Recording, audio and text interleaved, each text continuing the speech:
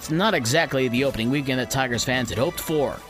The Tigers last year had troubles offensively, and even after hiring a new hitting coach this offseason, it appears that the Tigers still have not been cured of that lack of hitting.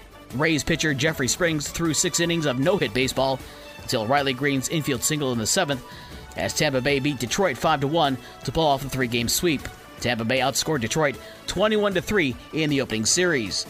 The Tiger season opening road trip continues tonight at defending World Series champion Houston at 8:10.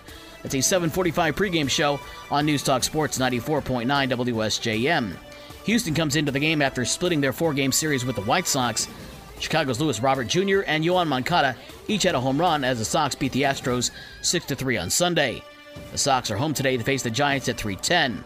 On the north side of Chicago, Milwaukee's Jesse Winkler had 2 hits and 3 RBIs, including a 2-run single as part of a 5-run 6th inning in the Brewers' 9-5 win over the Cubs. Milwaukee takes 2 of the 3-game set. The Cubs are on the road tonight at Cincinnati at 6:40. The college basketball season comes to an end tonight with the NCAA Tournament Championship game at 9:20 between San Diego State and UConn in Houston. The women's season ended yesterday with LSU winning their first national title with a 102-85 win over Iowa. Some more bad news for the Michigan men's basketball team. After Jett Howard declared for the draft and Hunter Dickinson entering the transfer portal, guard Kobe Buffkin announced on Sunday that he'll also enter the NBA draft. NHL last night, Red Wings captain Dylan Larkin scored his 2nd career hat trick to lead Detroit to a 5-2 road win over the Toronto Maple Leafs.